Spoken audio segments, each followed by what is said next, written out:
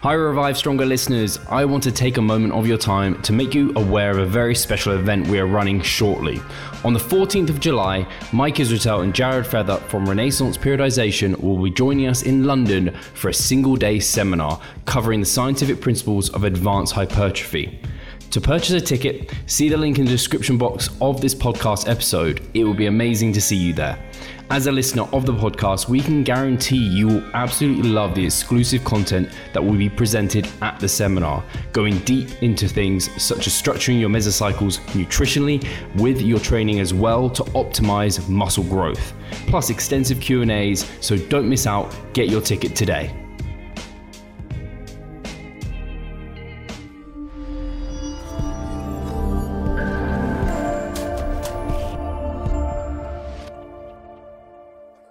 Hi guys, welcome to the Revive Stronger podcast. I'm your host as always, Steve Hall. If my voice sounds a little bit off this week, I have got a slight sore throat and I've got that deep, dark, sexy voice going on, so you can enjoy that. And I'm joined here by the one and only Ben Esgro from De Novo Nutrition, and I'm very happy to have him here.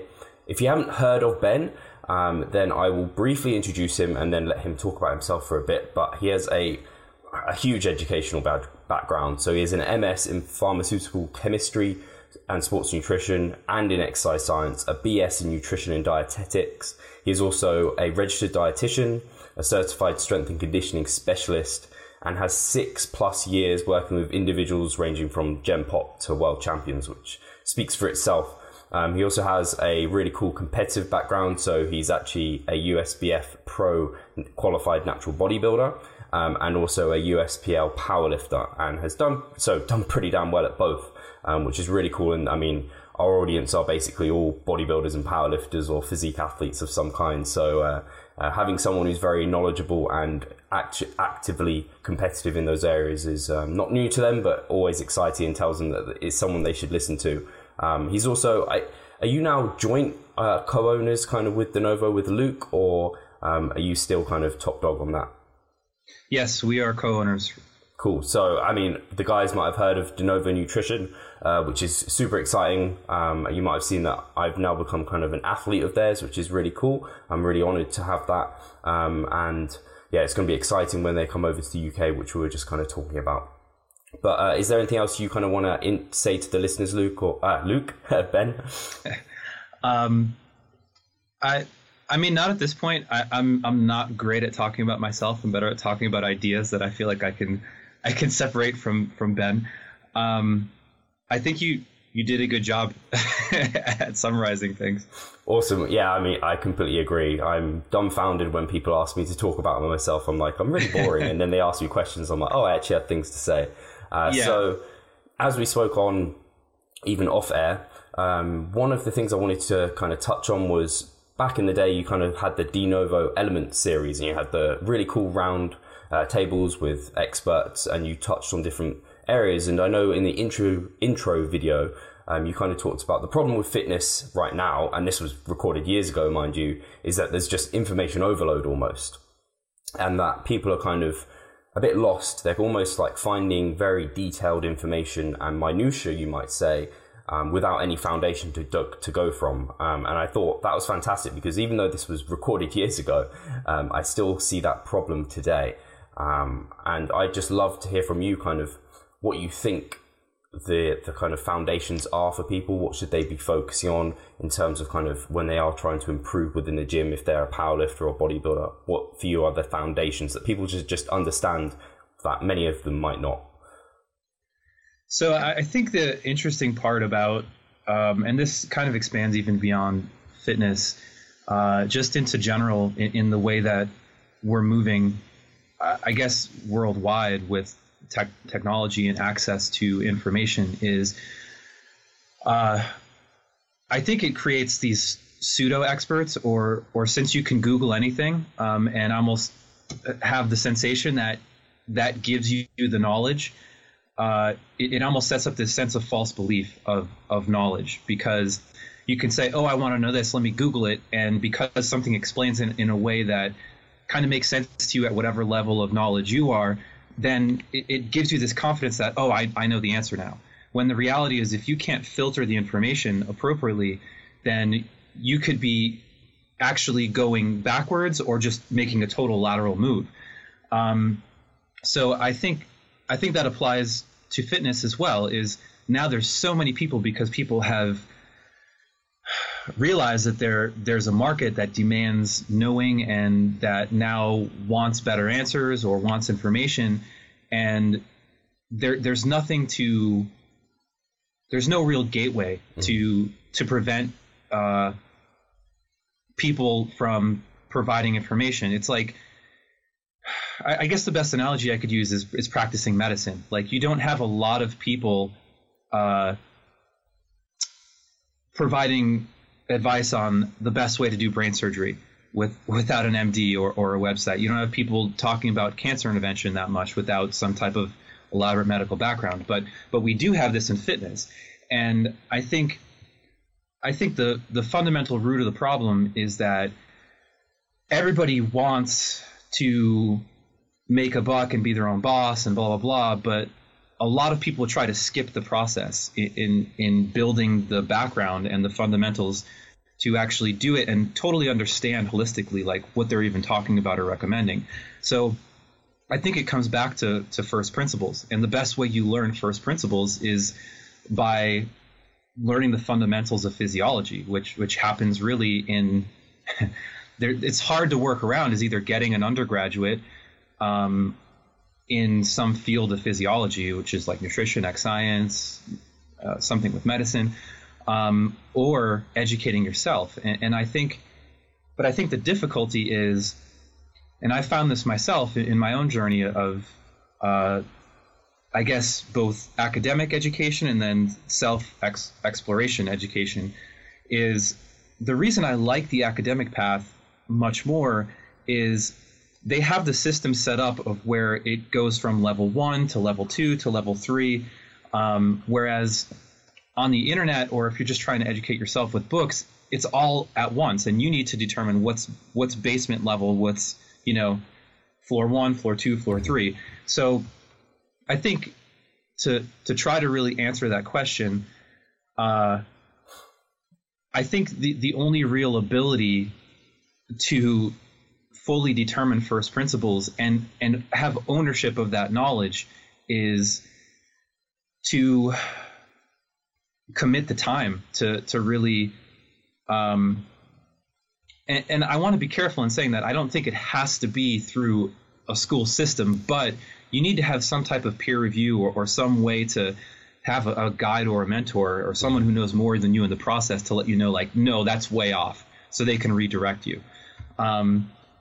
And yeah, I don't know. I feel like I could maybe soapbox for a while on that, but I want you to redirect me in case I haven't really answered the question. Well, no, I mean, I don't know if I had a particular answer I was looking for or had a particular way that I wanted you to attack it, but I think you attacked in a really refreshing way, in that a way that I think a lot of the listeners will be able to kind of understand. In that, something that came to me was just like, I mean, you look on social media, you see any Joe Blog can have kind of their own blog, they can have their own Instagram account, they can be sharing kind of all these different infographics, they can be referencing studies, they could not be referencing studies, they could be cherry picking studies, and it just becomes incredibly difficult as someone who is maybe a lay person who doesn't have any foundational education to then pick apart what's right and what's wrong, and they don't know who to trust.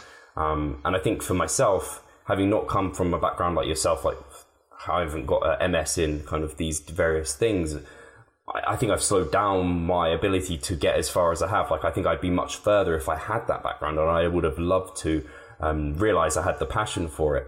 And it's just taken so much time to really read textbooks, try and understand from experts, get mentoring, go to seminars, and get that foundational idea. And I think I think there has to be some sort of responsibility with people when we are talking about nutrition and training. Like, they are like big aspects to the human body. You can do some real damage if you give someone bad nutrition and training advice.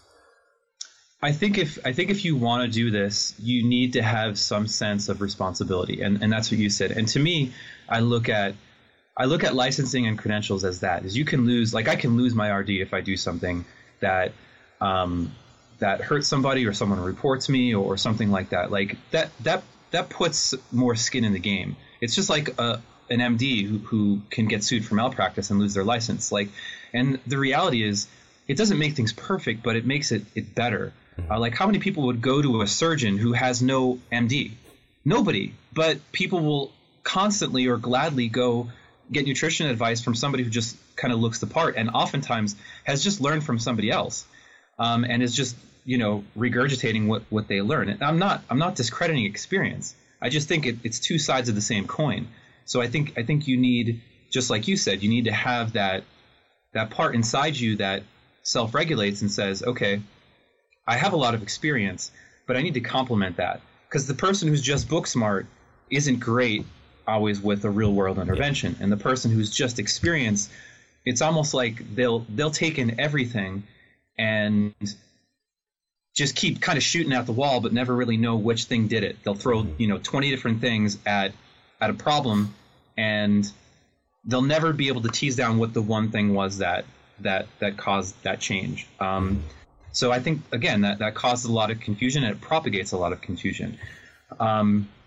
So I look at it, and I'm going to use a chemistry analogy here, just because I feel like it's most appropriate, is I look at more time in like questioning the questions and questioning your knowledge and all of those things. It's almost like setting up a more elaborate filter.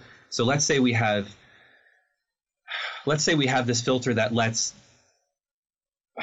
I don't know, all big things, like let's say a coffee filter. I'm just, I guess, trying to make it more real world applicable. And this coffee filter has big holes where it lets small grains of the coffee bean come through. And then we could get a more elaborate filter which only lets the liquid pass through. I think that's analogous to spending more time in education. Is it allows you to refine your filter, so you can constantly tease out, okay, and it goes back to the other thing I said about first principles, is like the more you question and the more you learn and realize how much you don't know, the more elaborate you can set up those filters and the less noise every time in the process. And I think that is the bottom line, is actually getting answers, especially with the chaos. Is, again, like I said, you're just filtering information. And I think I want to be careful to walk the line of, like, I don't want to discredit expertise of people who are just purely experience based. Like, and I realize sometimes it can sound like condescending. It's like, oh, if you're not educated, you shouldn't be talking. That's not true. I just think you can't discredit education either, because I think it does make a big difference. And the reality is, most of the people that you see as authority figures have those backgrounds, and it's where a lot of people are getting the information from and then regurgitating it to a broader audience. You know what I mean? Yeah. One last point, just the last point to make on that is, and you touched on this too, is I think true learning is an elliptical pattern. It's not linear. Like, people want to say, okay, here's the basement level, here's step 1, here's step 2, here's step 3. I think to actually get the better answers and then provide them to a broader audience is you have to go basement, step 1, step 2, back to step 1, potentially back to basement, then back up to step 1, step 2. It's like you're constantly, like I said, the pattern over time is linear, but you're kind of circling back. Mm-hmm. And I understand that can be, it's grueling and it can be exhausting, but man, it's worth it and it's gratifying. No, I agree with so many things you said there, and I think something I want to make sure, I think the listeners, you kind of clarified it, that you're not like education is like the be all and end all, but it's like some people discredit it completely, because there's very educated people out there who are maybe saying not so many smart things, nutrition, training related, but yep, like it goes both ways. So I think something I've always found important is kind of looking at people, and part of my filter is kind of who are they associated with? Are those smart people? Do they get results themselves and with their clients? That's kind of a good indication that they kind of know what they're doing. and all of those sort of aspects. And then education is also obviously really, really helpful as well. And I think we kind of talked about responsibility on behalf of like the person putting out the information. I also think people themselves need to take more responsibility in the information they're absorbing, because some people are just very ignorant and they just think it's not ever their fault. But anything you're digesting, like anything you put in your mouth, any supplement you take, you should know what that's going to do to you, and you can't blame like My Protein or wherever you're buying this supplement from. You need to do some research yourself and take some responsibility on your behalf of yourself. I think the part for me is that since nobody ever just starts with, no one starts at the end with like, oh, okay, day one, I'm going to get into fitness. Day two, I have a PhD. Like, so I think that I identify very much with that struggle for information and for filtering to find the best thing. And I always identify with that person when I was 18 years old and first got into it, who wanted the better answers, who didn't want to be constantly like banging my head against the wall and going in this weird, erratic, nonlinear path to finding out, you know, the best way to write a good intervention or get the better supplements and all of those things. But I think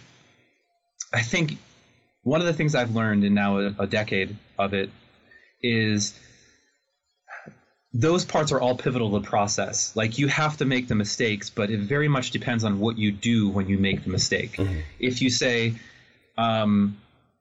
if you make that flub up and you're, I don't know, embarrassed or something goes wrong, I think you need to respond to that drive or shame or whatever it is and say, okay, this is impetus to learn more, to seek out better answers and refine. So it's never like you failed.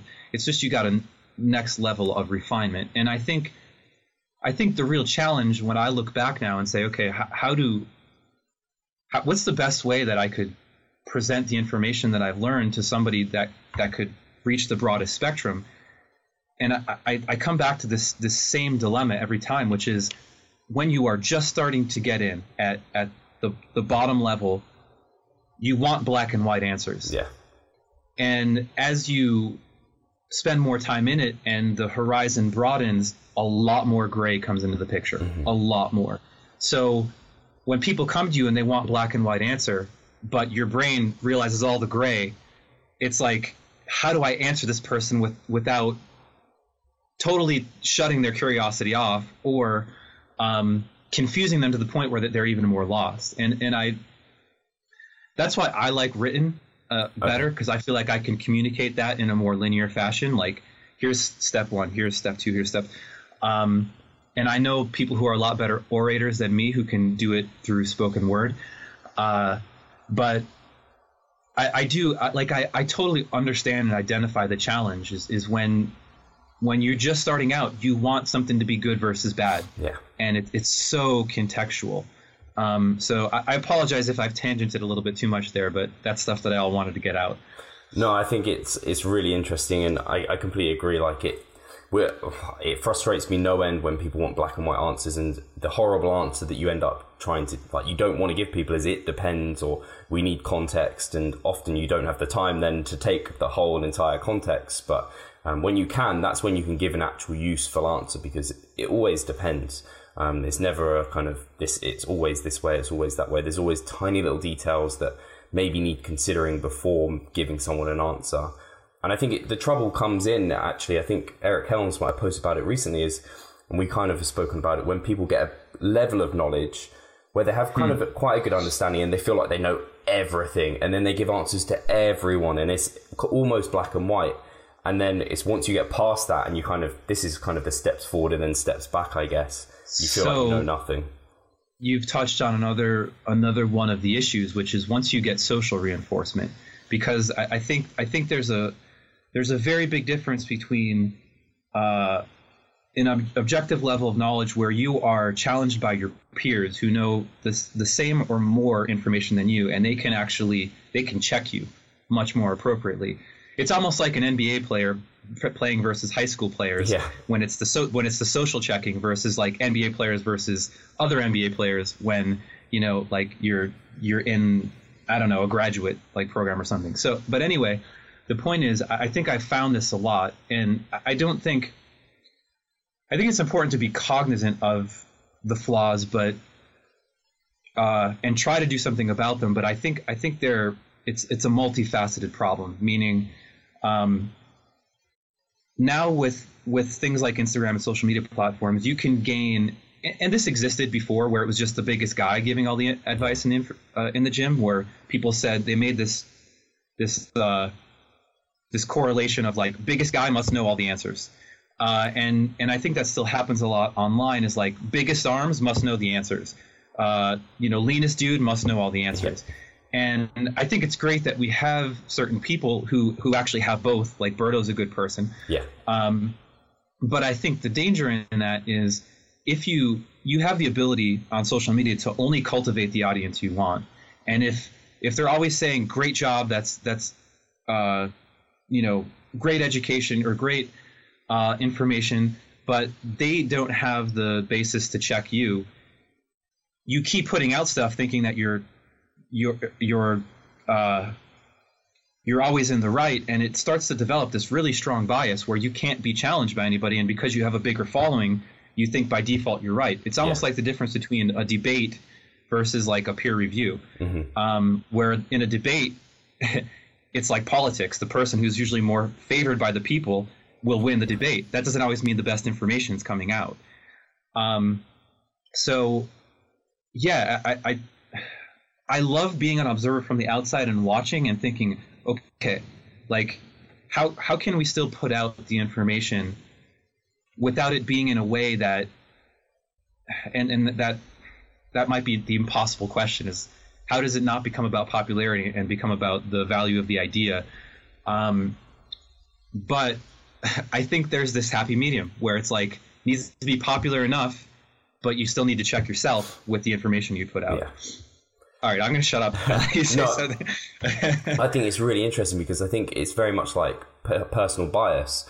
There's definitely people in the fitness industry. It's like anyone who's worth their kind of, who's, I don't know what the quote is right now, but worth their salt. Is it worth their salt? Yeah. Like Alan Aragon, for example, he'll always say like, don't just listen to what I'm saying and as if I'm like a dictator. I want you to think about it critically.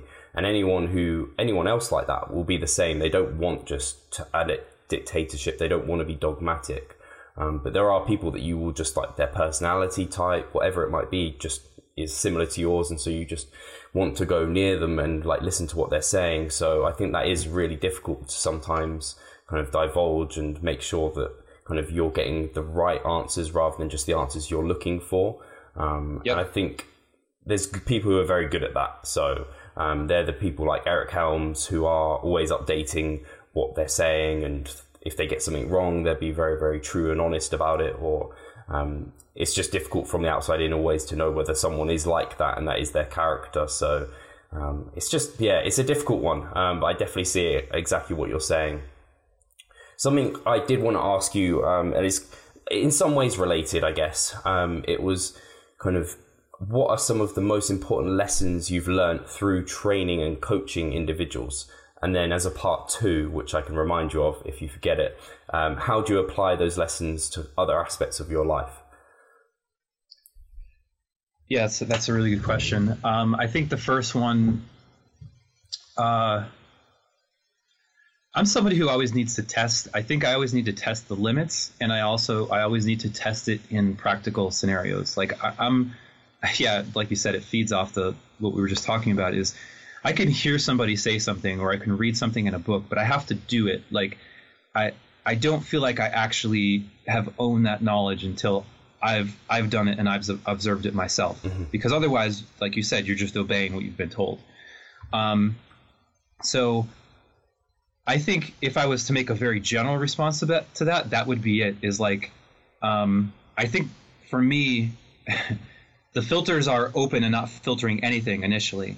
And then I start to test it and start to filter and refine the filters more and more to figure out what's really driving stuff. And I think that happened a lot with the combination of, okay, I'm going to learn this in class, and then I can go do it either in the gym, or I can, do it and it doesn't always need to be this super refined way. Like, for example, when I first started formulating, like, I didn't have this super expensive machinery. I didn't have, like, I just used blenders, like food blenders. And like, you can source stuff like flavoring ingredients, like sweeteners and acidulants, like from eBay and stuff. So I was able to buy a book and then test stuff out immediately, where it says, okay, here's the application level that you should use in this product. Okay, well, what does that mean for the difference between a protein and a pre-workout and a blah, blah? Because books don't tell you that. Like, you find that through doing it. So I always think, I'm always looking for ways I can pull from this broad thing and apply it to a universal array of specific answers. So that even happens with clients, is I'm always looking, when I'm working with somebody, I look at it and say, okay, this is how this person responded, but where's the universal truth where that applies to almost all humans? It's like a difference between deductive reasoning and associative reasoning. And I'm always trying to go down that deductive funnel.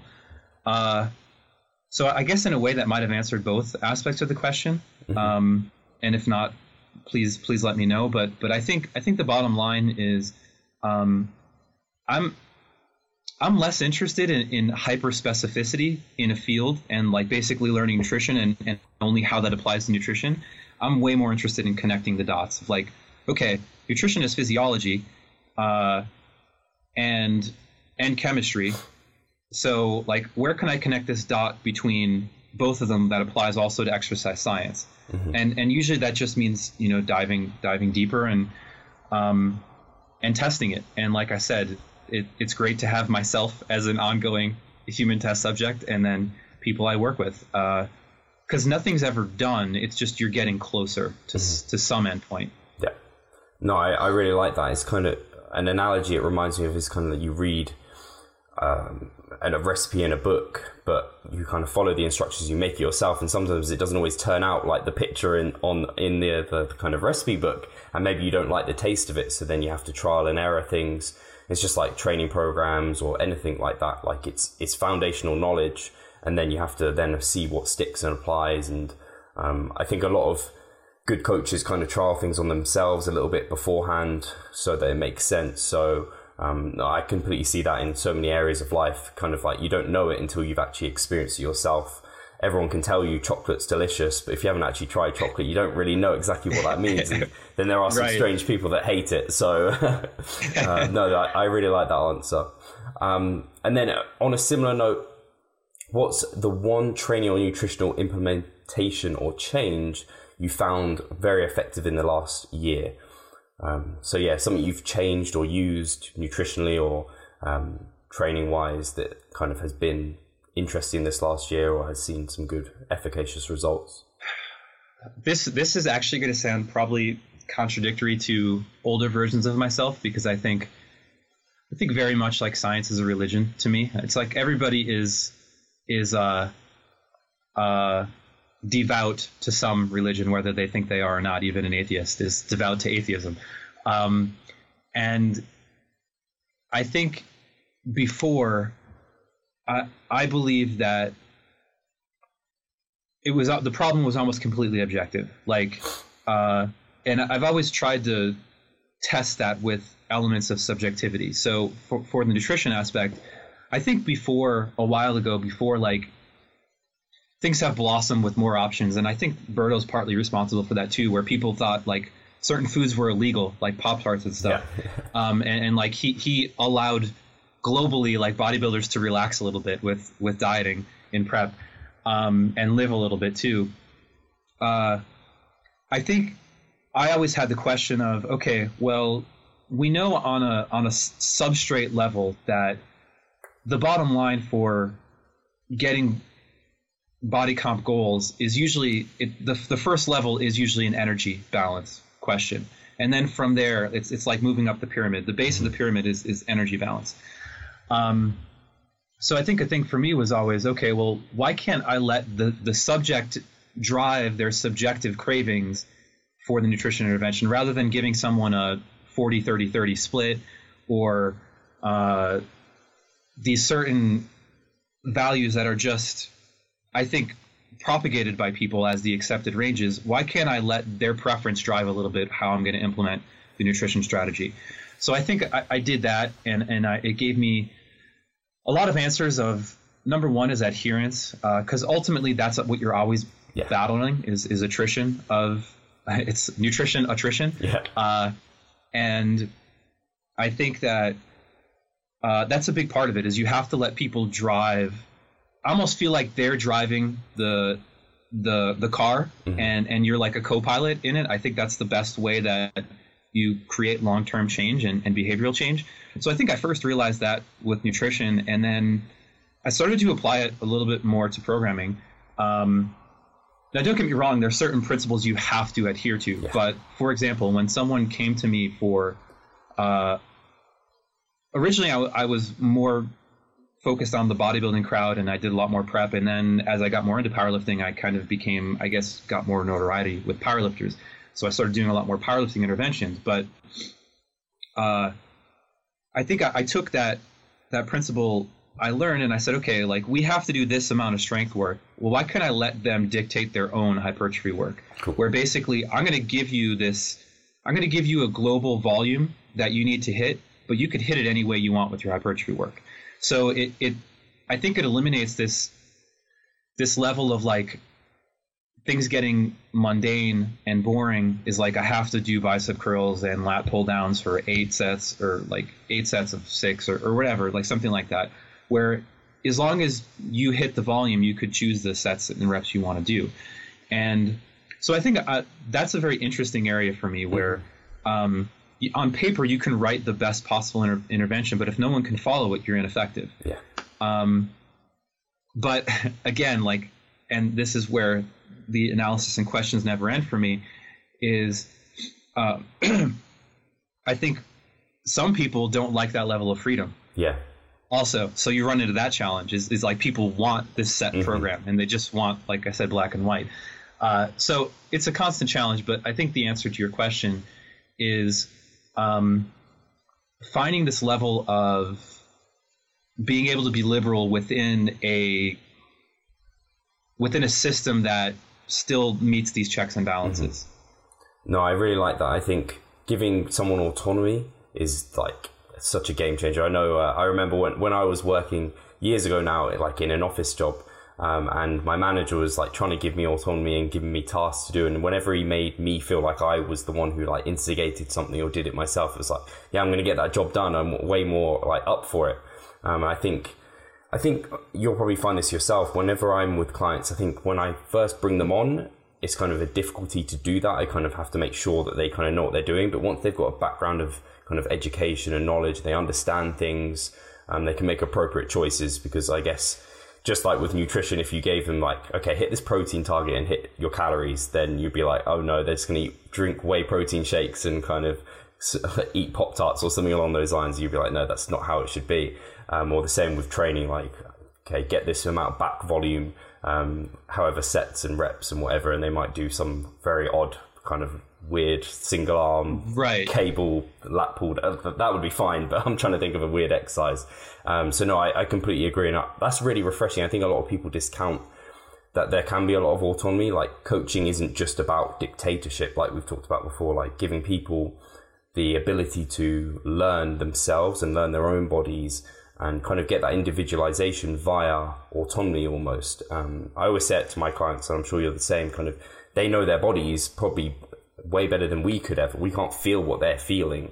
So I think it's important to give them the opportunity at least to have some control. Yeah, I think it's funny because when you look at, I think you can make this comparison with social issues too, is when someone feels oppressed, ultimately they will rebel over time. So it's like you're trying to find this tipping point of not necessarily where someone doesn't, it's where someone doesn't feel oppressed, but they're still getting it's not a dictatorship. Like they feel free, but they're functioning within a system of set rules. And And I think that's ultimately where you have to get for a long-term sustainable approach, where it's going to work not just for the contest prep, not just for the meet prep, but, drawn out long-term. Because like I said, eventually at some point, everybody or most people get frustrated over time with feeling like they're just following someone else's, guideline for their life. So like I said, it's not necessarily that you're not oppressed, you just can't feel oppressed. No, I mean, something that comes right to mind is like flexible dieting. You have the macros there, and then you can be flexible within those, but there are some like overriding rules to make sure you're getting it there. And like you said, the volume kind of with the training, you have to get in this much or on each muscle group, whatever it might be. And I think when you have a really good understanding of things, this is why then the art of programming, the art of nutritional intervention can come in, because there's so many different ways you could do things. And there's not necessarily one best way. The best way is probably, like they always say, like the diet you can stick to, the training plan you can stick to and consistently make progressions with. So, no, I think that's really, really interesting to hear. And I don't know if you've got anything more to say on that, but I do have another kind of question I wanted to go down. I think real quick, the only thing I'd say is I think you used the perfect word for that, which is that's when it becomes an art. And I do think at a point, it does become almost like an artistic expression, writing a program or making a formula or making nutrition intervention. Perfect. So yeah, the next thing I wanted to touch on was, again, drawing upon some of your old content, was mental muscle. And this was number 3, in which you talked about investing intrinsically. And I don't think this is talked about enough, which is why I wanted to talk about it here. And kind of basically it's about being you versus you rather than you versus them. And focusing on being better. And I just wanted to kind of get you to touch on it, talk about it. It was, for me, when I think I listened to it back when you first released it, and I re-listened to it, and I was just like, it's just very inspirational, really nice to hear those words. And I think it's just always good to hear someone talk about these things in a really passionate way. I think that really is just a personal philosophy that it actually makes me happy to know that it's resonated. And I think the way I look at it is, I don't enjoy conflict and fighting. I don't, because I think you can find a way where you can't make everybody happy, but you can always work on improving things. And to me, if you're always looking for someone extrinsically to fight, you can always find an enemy, and you'll always get into a fight, but it's almost like you're fixated on winning, not necessarily improving. Yeah. And I think there's a very fundamental difference. So I think for me, I'd rather fight me, because in the end, I will always become better because of it. And I'm not causing someone else, I guess, strife because of it. It's like I'm always trying to beat the old version of myself. Yeah. And that can be exhausting, but I'd much rather do that, because I don't want to subject, I don't know, somebody else to that struggle. It's like, unless it's going to do something and we're both engaged in the fight that we want to be. But I'm more interested in win-wins than I am like win-lose. Mm-hmm. And unfortunately, life can't always be that way. But I think aspiring to it at least gets you closer to the side of win-win than win-lose. So, yeah, I think... Again, I think it comes down to a fundamental level of what do you really want out of your time here. And for me, it's answers. Like I want to get as close to truth as I can, and I think the best way to do that is just constantly be assessing, reevaluating, questioning.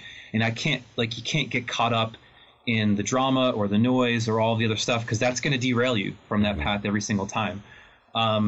So I guess in a way it could sound self-absorbed, but I'd say more so I'm just hyper fixated on what I want to get back out of life. And I just don't even really regard stuff that's just not even going to contribute to that. Mm-hmm. So,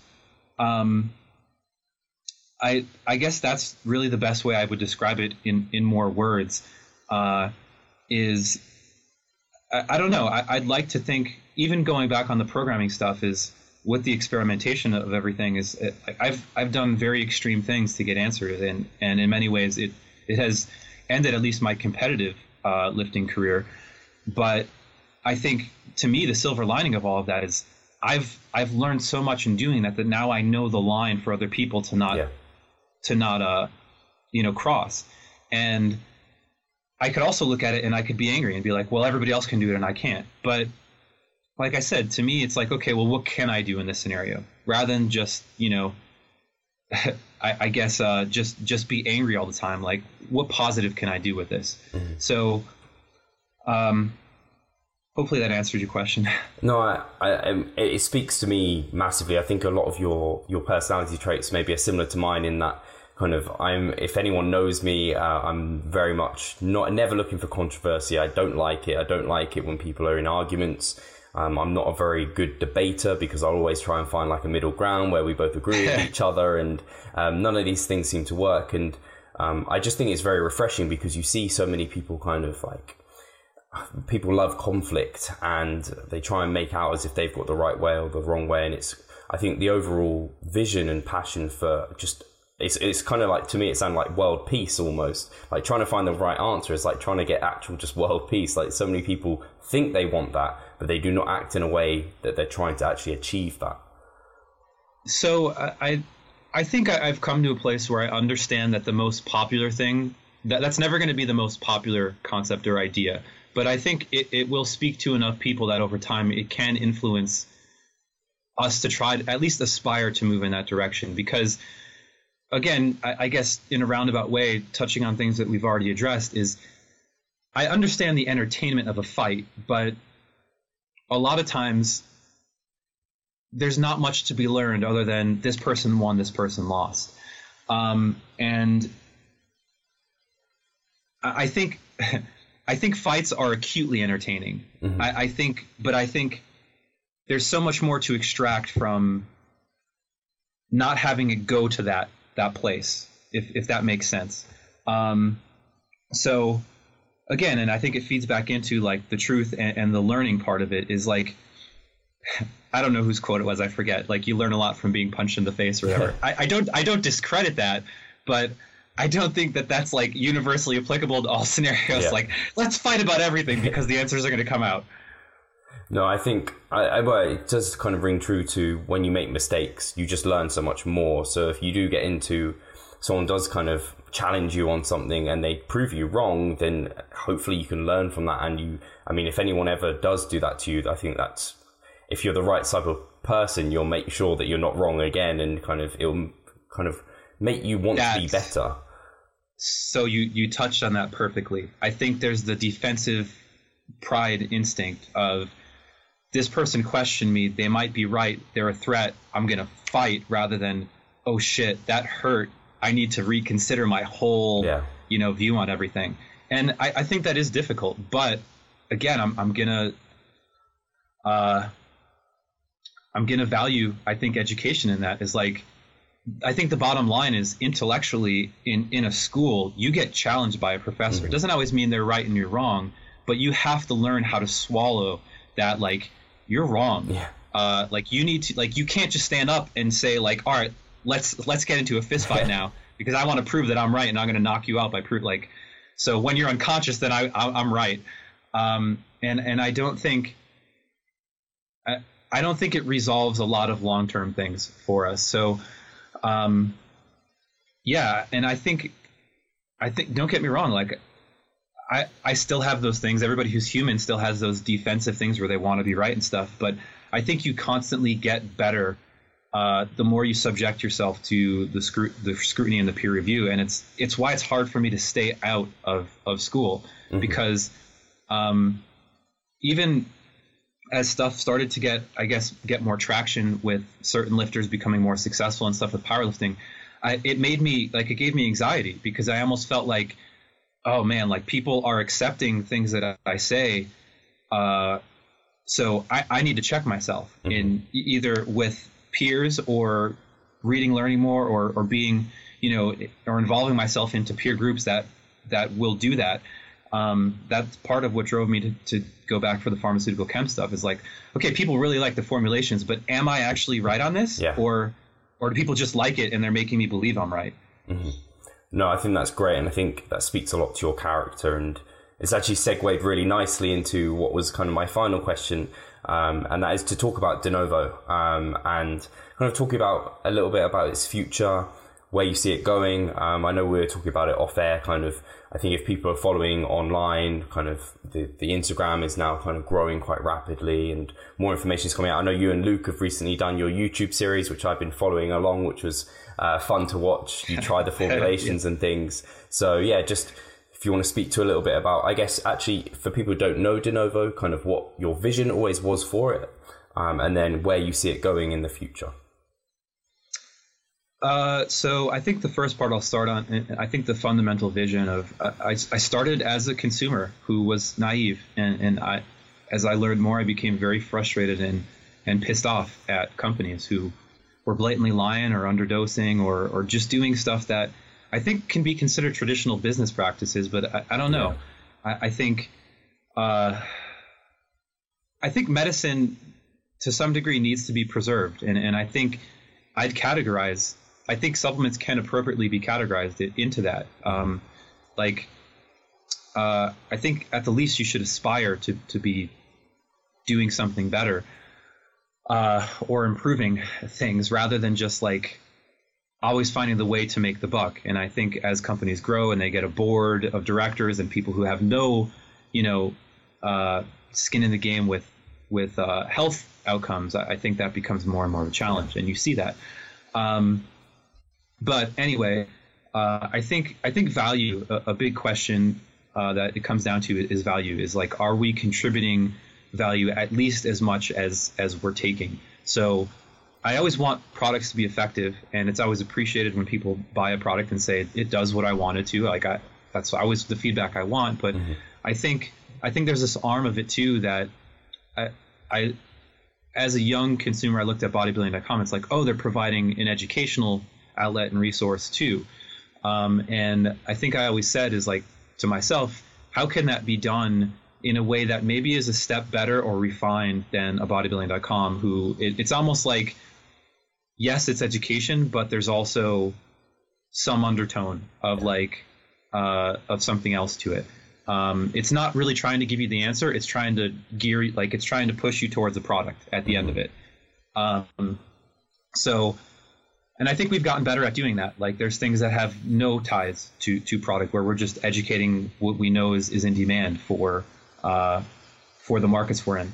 I think vision moving forward is really just broaden outward. Like, I think one of the most popular products we have is Utopian, and the aspiration for that product was never just for fitness. It was really aimed to be a coffee replacement.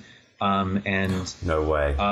Yeah. So basically, can be used really for anything that people would routinely use coffee for, and just give a better experience than just coffee itself. So I think one of the things is esports is kind of growing, and we'd like to kind of get some level involved in that, but also just getting better at everything we're doing. So like I think this just the general trend of progression and theme of improvements, and when we've done that with products, I think we're doing it with content, especially educational content, and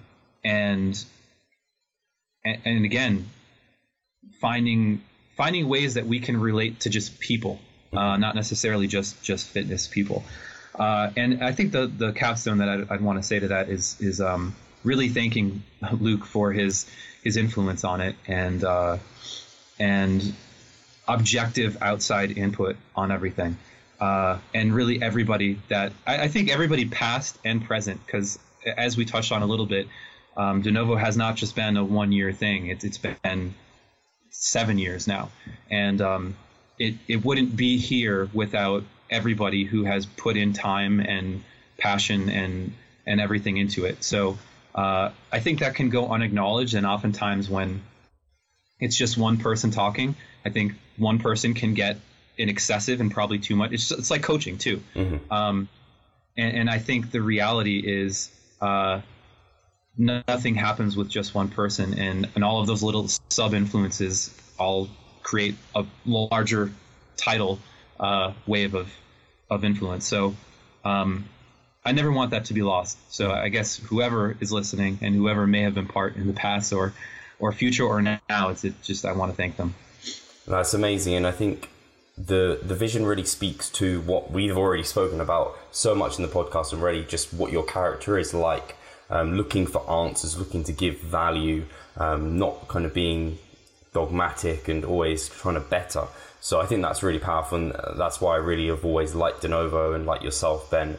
And for people who don't know, because we mentioned Luke, just so the listeners know, that's Luke Johnson from Shredded by Science, who they're doing a great job over there as well. And on part of your education, actually, that you've been doing recently, I've been listening to the podcasts. They've been excellent as well. So the Denovo Nutrition podcast is kind of up and running, which has been fantastic. And obviously you're on Instagram as well. And I actually, out of interest, you talked about kind of going down the gamers market and using that product. Have you got any kind of new flavors or new products at all in the works? Are you thinking about anything in future? Yeah, so we have a new product coming out that I'm going to, I think I'm going to breadcrumb a little bit. I'm not going to fully disclose. Tease. Yeah, but all right. So hopefully it's out in about 2 months. I think the general theme of the conversation has always been, how can I take outside experiences and just information into creating a formula that I think does something unique and different, and the user experience is very unique. And I think one of the problems I realized was there's this huge market for fat burners, and everybody is trying to solve the problem by increasing thermogenesis. But I think the problem in order to do that is to actually cause a large enough effect, you'd have to kill somebody. You'd literally have to cook them to death, which is what the drug DNP kind of did, and why it's fallen out of fashion.